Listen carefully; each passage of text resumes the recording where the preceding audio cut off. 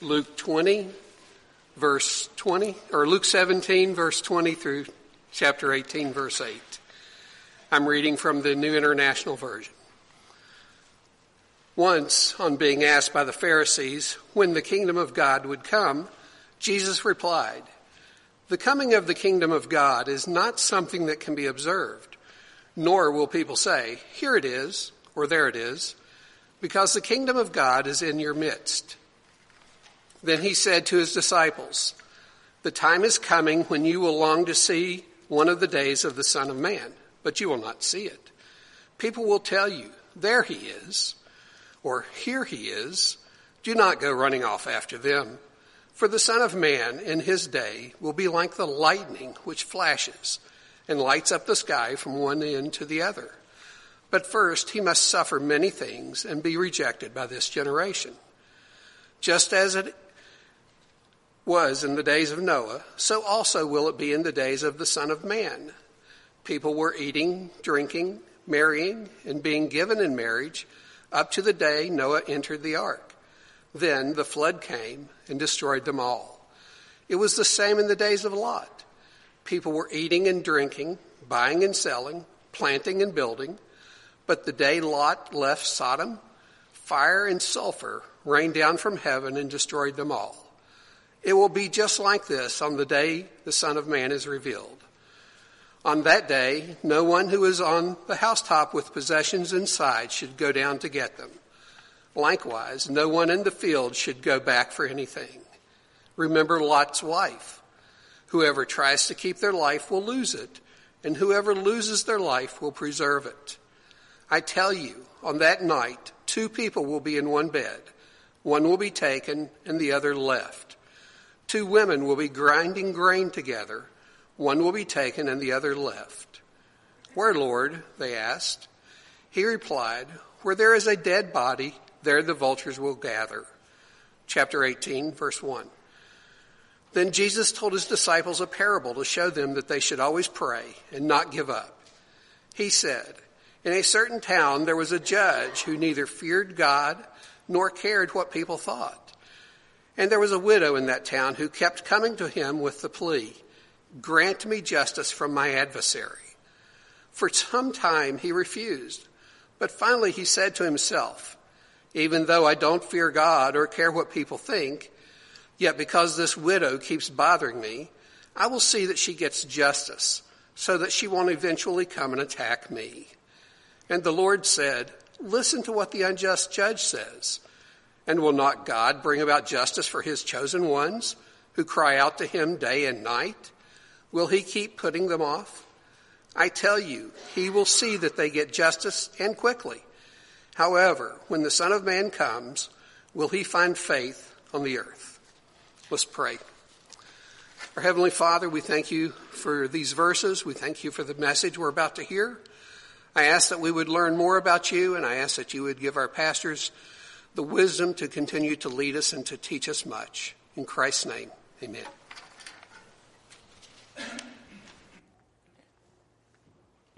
Thank you, Dallas.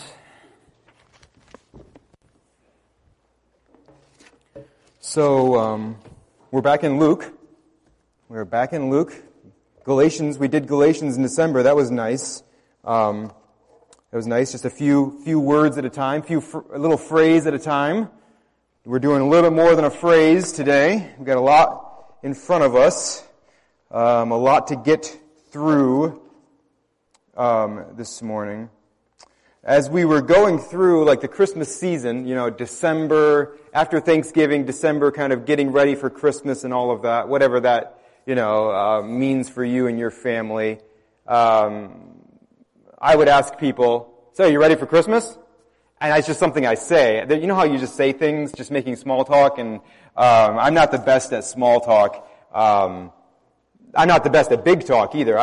Talking is tough. But so I just make it small talk. "Hey, you ready for Christmas?" And most people would say, "Sure," or "As ready as I'll ever be." Some people would say, "What does that mean?" And then I'm stumped. I don't know what it means. I don't know what it means. I was just shooting the breeze. Don't interrogate me. I don't know what it means. Whatever. I don't know. Whatever it means to be ready for Christmas. Are you ready? Or I'd change the subject. I'd just, hey, you hear Michigan beat Ohio State or something. I don't know. I would just change the subject to something else. Luke is asking us this morning, not if we're ready for Christmas. Luke is confronting us this morning with with this passage, because Luke doesn't do small talk. Luke talks a lot. Luke has left us a big book. This is a big gospel. He has said a lot. He has recorded a lot. But he doesn't waste any of it. He's never just kind of shooting the breeze. He's never just kind of talking to hear himself talk. I remember when I was in high school and college and I had to do like an 8-page paper. I had about 2 pages of content, right? And then the other 6 pages were just fluff. I was just whatever. I just filled it with whatever goofiness that I could think of to get to the 8-page mark. Luke has left us pages and pages and pages, but he wants all of it in there. None of it is fluff. None of it is small talk. Luke wants to know this morning if we are ready for Jesus to return. The question that Luke is putting forward this morning in this passage, are you ready for Jesus to come back? Are you ready for Jesus to return? As we look at these verses that Dallas read for us, these verses that we have in front of us, we're facing the question, are we ready for Jesus to return? Are you ready for Jesus to come back and to punish all those who have rejected Him and to save all those who have trusted Him? Are you ready for Jesus to establish the kingdom of God once and for all for everyone to see? Are you ready? Luke's not just making small talk, because if we were to say to Luke, well, what does that even mean? He wouldn't do what I do and just kind of bumble around and, I don't know, change the subject. He would tell us. It means something to him. In fact, in these verses, he's telling us exactly what it means to be ready for Jesus' return. And so that's what we're going to do in our sermon this morning. We're going to look at what it means to be ready for Jesus to return. What it means to be ready for Jesus to return. The first thing we see as we work our way through this passage, it means we must believe the gospel. If we are going to be ready for Jesus to return, we must believe the gospel. Verses 20 and 21 of chapter 17 are just very interesting to me. They're just kind of fun verses. Being asked by the Pharisees when the kingdom of God would come, he answered them, the kingdom of God is not coming in ways that can be observed. Nor will they say, look, here it is, or there. For behold, Jesus says to the Pharisees, he says to them, for behold, the kingdom of God is in the midst of you. It's in your midst. It's here right now. They did not love that. The Pharisees are kind of like the disappointed kid on Christmas. You know, the kid who filled out the extravagant wish list, right? You ever fill out just a ridiculous Christmas wish list when you were small? The kid who wants the new TV and the Xbox 5G Revolution or whatever the newest Xbox is called. The suit of armor and the jet ski and all that. He just has this big long list. And then they get like socks and bed sheets and stuff like that. I take Haddon Christmas shopping every year to the dollar store, and she can pick out whatever she wants for each member of her family. So she gets something for all of her siblings and her mother. And last year, I'm pretty sure this wasn't on her mother's Christmas list. Last year, Haddon bought my wife socks. They were orange and yellow, red and yellow, and they had big beer mugs on them. And the beer is just foaming out of the mugs. And they say, cheers! And I'm pretty sure that Denise did not have beer socks on her wish list, but hadn't thought that mom needs those. So that's what she got from her for Christmas. She hasn't worn them a ton, but it's The Pharisees have a very specific list in mind of what the Messiah is going to be, what He is going to do, what it's going to look like when the Messiah brings the kingdom of God into town. The Pharisees have a very specific list. And they thought the Messiah was going to come in and beat back Rome and reset the throne of David in Jerusalem and reestablish Israel as a superpower and punish all those nations who had afflicted them and abused them. The kingdom of God was going to be this powerful political military thing. And it was going to happen right now. And we're going to shake off our Roman oppressors. We're going to reestablish Jerusalem. It's going to be awesome. But Jesus didn't seem to care about any of that. He definitely carried himself as if he was the Messiah. He definitely talked as if he was going to bring in the kingdom of God. He was going to be very influential in doing that. He carried himself as if he's the Christ. He talked about himself as if he's the Christ. But then he's not doing the stuff that's on their list. So they're pretty confused and pretty disappointed. And so he says to them, no. Stop.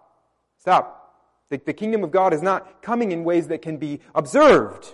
It's not the stuff that you think it's going to be. It's not, nor will they say, look, here it is, or there. No, it's not coming in that way. Jesus says, you stop looking up in the sky for the stars falling, or stop reading the newspaper looking for the right, political machinery to be in place. Stop looking for all that. Jesus says, I've come. Stop looking for signs. I'm right here. I'm in the midst of you. And since I'm in the midst of you, the kingdom is in the midst of you. Put your weird list of expectations away. The king is in the midst of you, so the kingdom is here. And as we watch this unfold throughout the Gospels and the New Testament, we're going to see the people's, their main enemy was not Rome. Their main enemy is our main enemy. It's sin. The main fear is not Roman oppression. It's punishment in hell for sin. And so Jesus is saying, I am the king that you need. I am the only one who can rescue you from sin, from Satan and death and hell. I am the only one who can rescue you from your enslavement to sin and bring you into the kingdom of God. The kingdom is in your midst because the king is in your midst. Repent and believe the gospel. Believe the good news. I am the only one who can rescue you. I am the only one who can deliver you. Stop looking around for the kingdom. The kingdom is here because I am here. That's the word for the Pharisees in this passage, but it's also the word for us as well. If we're going to be ready for Jesus to come again, we have to understand that He came the first time, and we have to understand why He came. If we're going to be ready for Jesus to come again, we must believe the gospel. We must understand that the eternal, magnificent Son of God has come, and He has established the kingdom of God by dying for us on that cross, canceling the debt that we owe, rescuing us from our enslavement to sin and Satan and death and hell, and bringing us into His kingdom. And now that His work on the cross is finished, and now that He's been raised from the dead, and now that He has ascended into heaven, He is right now continuing His kingdom work. He is continuing to build His church, build His family through His Spirit, through His Word, in and through His people. He is taking over the hearts of sinners. He is authoring and perfecting faith in them. He is saving them from their sins with that faith, and He is transforming them from rebels into worshipers. If you don't believe the gospel this morning, if you don't believe that Jesus is your only hope to be saved from your sin, and He is the only king worth serving, if you don't believe that this morning, then you're not ready for Jesus to return. And He is going to return. Let's get ready. What I try to say in my sermons, what I try to remember to say is if you and I want to say it again today, if you want to talk more about that, if you have questions about that, if that's fuzzy in your mind or confusing in your mind somehow, I'd love to try to talk with you about any questions you might have about what it means to believe the gospel, what it means to know that Jesus is your only hope to be saved from your sins. I would love to talk to you more about that. Because that's the first thing that it means And really, if we don't have that first one, the rest of these don't matter. That first thing it means to be ready for Jesus to return, we must believe the gospel. Second, we must expect to suffer. And he said to the disciples in verse 22, he said to the disciples, so he's turned from the Pharisees. He's trying to help the Pharisees sort out their wonky theology, right? He's trying to help them to understand that he is indeed the Christ, the one they must the one they must believe and follow. They must. So he's trying to help the Pharisees understand that. And now he's turning to his disciples, the ones who do trust him and do follow him. And he's talking to them, and he says, the days are coming when you will desire to see one of the days of the Son of Man, and you will not see it. Well, what he's saying there is, there are going to be days that come in your life that they're going to be hard days. There are going to be days where you are sad, where you are lonely, where you're discouraged, where you are persecuted, where you are beaten down. You're going to suffer. The days are coming when you will desire to see just one of the days of the Son of Man. You just want a taste of glory. You're longing for it, and you will not see it. He says you're going to have some days that you just absolutely have to suffer through. And he says, verse 23, and they will say to you, look there or look here. Do not go out or follow them. For as the lightning flashes and lights up the sky from one side to the other, so will the Son of Man be in his day. Jesus is saying there, it's going to get rough, it's going to get difficult, and you're going to want to kind of follow off after weird teaching, weird conspiracy theories, weird dudes saying Jesus has already come, or I'm him, or something like that. People are going to take advantage of the fact that you can't wait for heaven, and they're going to teach weird things. Don't follow after them. Jesus says, when I come back, you'll know. You'll know. My people will know when I come back. For as the lightning flashes and lights up the sky from one side to the other, so will the Son of Man be in his day. You'll know. You'll know. If someone comes up to you before then and says, hey, Jesus has come, but no. When I come, you'll know. I'm going to come for you. It's going to be good. Jesus says, I'm going to come for you. I'm going to bring you home to myself, that where I am, there you will be forever. It's going to be good. But you're going to have to wait for it, Jesus says. You're going to have to wait for it. And there are going to be days where you will long to see it. There will be days when you cannot wait. But you cannot wait for me to return and put everything right and wipe away every tear. You just will not be able to wait for it. And you're just going to be on the edge of your seat. You're going to have to wait. And Jesus says, and I know what that's like. Verse 25, for I must suffer many things and be rejected by this generation. Jesus says, I know what it's like to have suffering before glory. Jesus is tying together here in these verses, he's tying together his story with their story. He's saying, it's going to be cross and then crown for me. It's going to be suffering and then glory for me. That's what it's going to be like for you as well. That's what it means to follow me. You're going to suffer. I suffered. You're going to have to suffer. It's going to be good in the end, but until the end, you're going to live in a world that doesn't like me at all, and you're going to live in a world that's cursed by sin. In this world, you will have trouble, but be of good cheer. I have overcome the world. I'm coming back. So those who are ready for Jesus to return are those who are expecting to suffer. They know that for their Savior, it was suffering and then glory. And they know that to follow him means to follow that arc, to follow that path. That it's going to be suffering and then glory.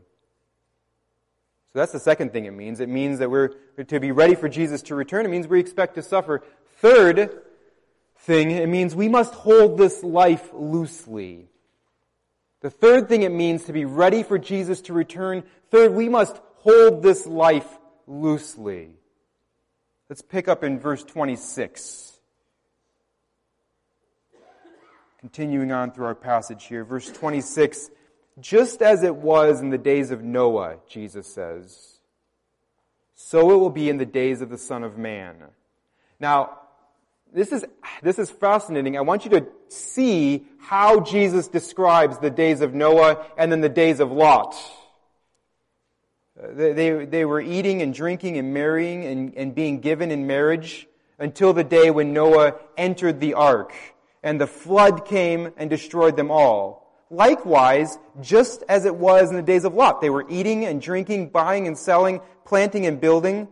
But on the day when Lot went out from Sodom, fire and sulfur rained from heaven and destroyed them all. So it will be on the day when the Son of Man is revealed. Now this is very interesting because when Genesis describes the days of Lot, like in Genesis 13:13, Colin read it this morning, now the men of Sodom were wicked, great sinners against the Lord. But Jesus, and this is the way it is in the days of Noah as well. But Jesus doesn't highlight their great wicked sin, like all of their abominable acts. Jesus isn't highlighting that here. He's not talking about all the terrible things that they're doing. He could, all their immorality, all of their violence, all of their corruption. Jesus doesn't highlight that though. What is Jesus highlighting? He's just saying they're busy. They're busy with the things of this world. They're eating and drinking and marrying. They're buying and selling, planting and building. They're just doing regular life. Now we know that there is also all kinds of sin involved here, but Jesus says, when I come back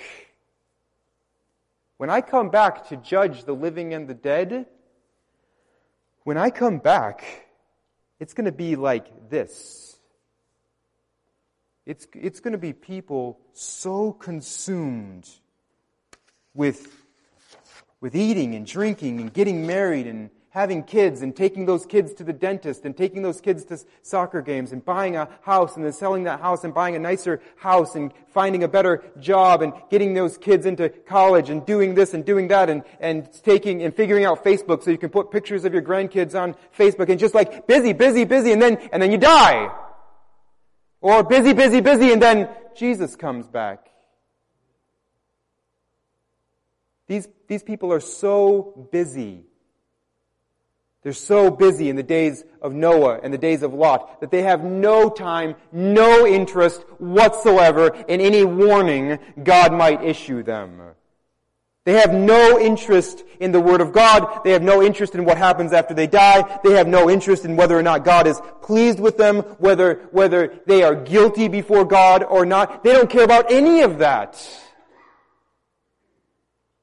They're busy with the stuff of life. They're consumed with the stuff of life, Jesus says. But then he says in verse 31, the one who is ready for my return, they're going to hold all of that stuff very loosely. On that day, let the one who is on the housetop with his goods in the house not come down to take them away. And likewise, let the one who is in the field not turn back. Remember Lot's wife. Whoever seeks to preserve his life will lose it, but whoever loses his life will keep it. We cannot be attached to the things of this world. We cannot be consumed with the things of this world, with the eating and drinking and buying and selling and marrying and giving in marriage and planting and building. We cannot be consumed with the things of this world. We must see them as fading, as passing away. We must keep our eyes on eternity, and we cannot do both. We cannot be the person on the top of the house ready to turn away from it at a moment's notice. We cannot be the one who, when Jesus comes, okay, fine, we'll just leave that. We're good. We've been waiting for this moment. We cannot be that person who has this loose hold on the things of this life and the person who is just consumed. We cannot be both. So we must keep our eyes fixed on eternity. We must have a temporary relationship with the stuff of this world. Because here's what matters. Verse 34, I tell you, in that night there will be two in one bed, one will be taken and the other left. There will be two women grinding grain together, one will be taken and the other left. And they said to him, where, Lord? Where is this going to happen? He said to them, where the corpse is, there the vultures will gather. Which I take to mean, where is judgment going to happen? It's going to happen wherever it needs to happen, Jesus says. Judgment is going to come wherever it needs to come. Judgment is coming, and it's going to come wherever it needs to come. He says there will be people from the same household separated. There will be believers living and working together with right alongside unbelievers. There will be those who have repented of their sin and believed the gospel, and they will be brought into the glorious, joyful presence of God forever. And those who have rejected or disregarded or ignored the gospel will be punished. Those who are too busy for the gospel, those who are too consumed with the things of this life to care one way or the other, are going to be punished. That's what matters. That's what matters. So we must keep eternal things in mind. We keep eternal things in focus, and you cannot do that if you're consumed with eating and drinking and marrying and giving in marriage and building and buying and selling and planting and growing and harvesting and eating some more. We cannot find all of our meaning in life and all of our happiness and all of our everything in the stuff of this life and be asking ourselves, what am I doing right now that will matter in 1,000 years? We cannot do both. We cannot do both.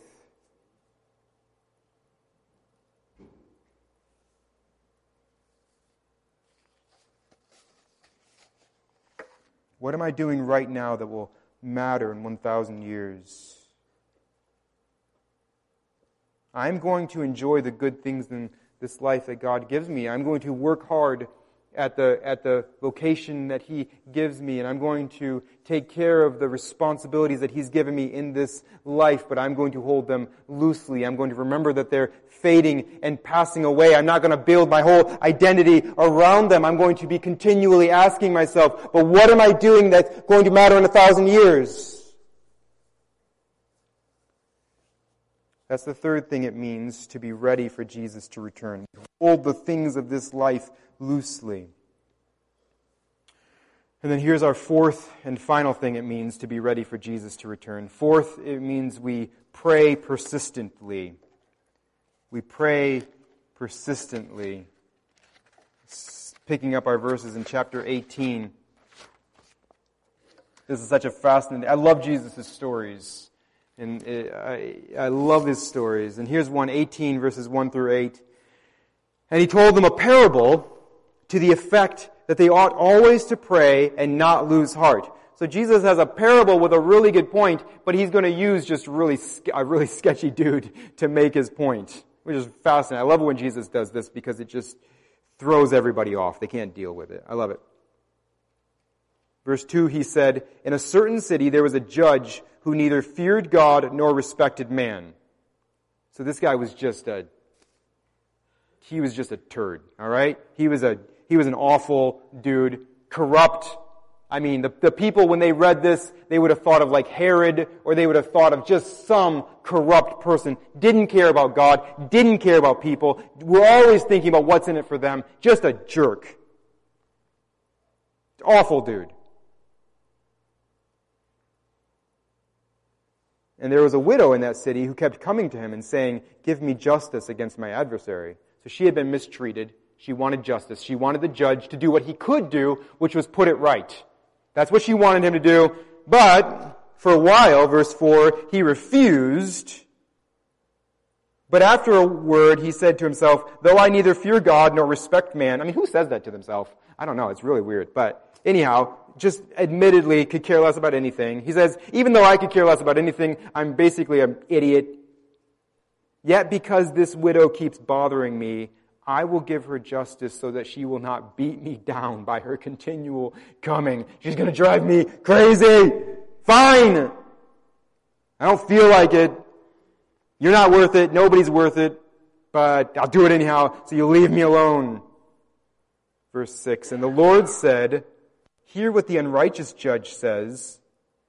Verse 7, and will not God give justice to his elect, who cry to him day and night? How much better is God? How much better is God? How much kinder is God? Will he delay long over them? I tell you, he will give justice to them speedily. Nevertheless, when the Son of Man comes, will he find faith on earth? Luke is saying here, Jesus is saying here, this is what it looks like to be ready for Jesus to return. This is what it looks like. This is what Jesus is looking for when he comes back to earth. This is what faith looks like to him. Persistent, obnoxious prayer. Pray without ceasing. Pray and don't lose heart.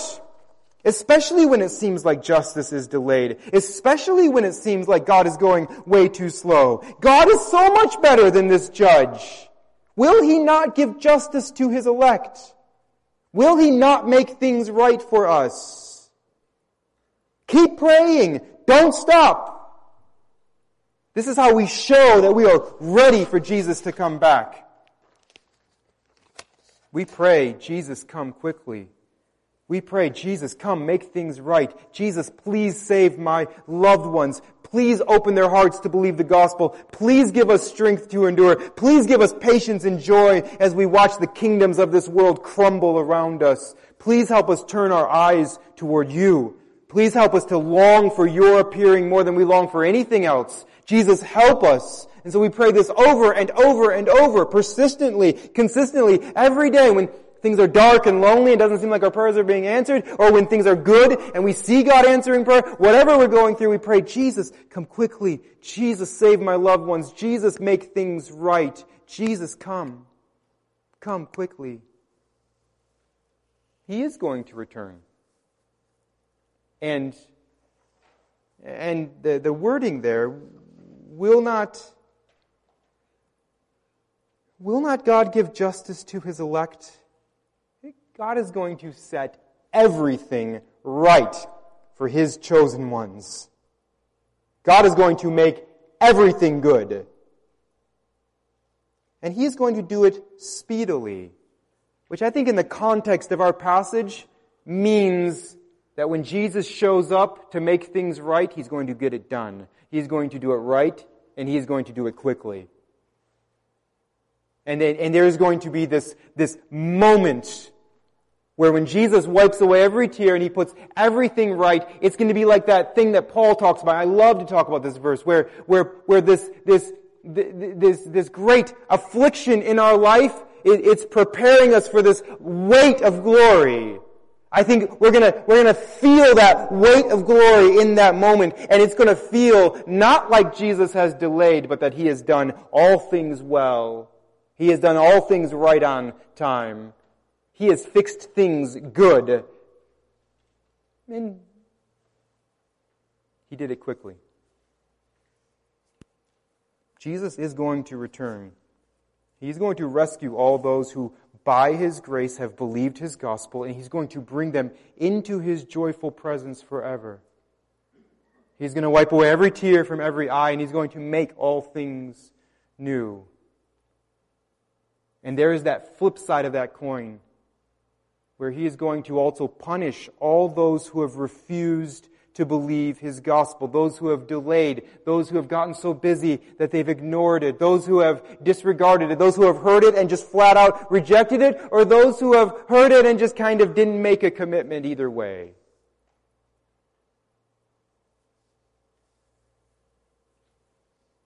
Jesus is going to return. It's going to be blessing and glory and joy for those who have believed the gospel, and it is going to be punishment for those who have refused. Luke wants to know this morning, he's saying to us, Jesus is coming. Are you ready? Let's pray together.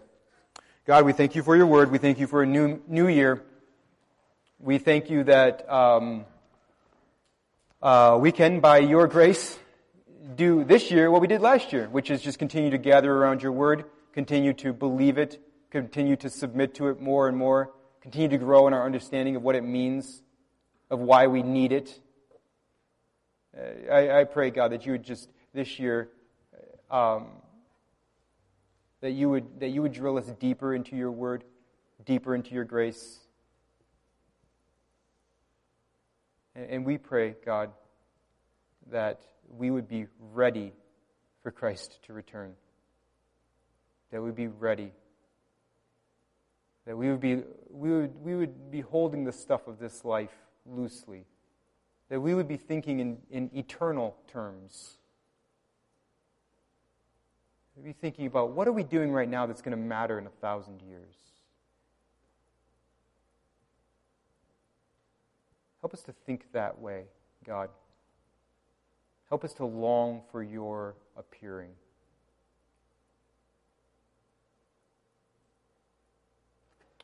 We are thankful for your grace to us.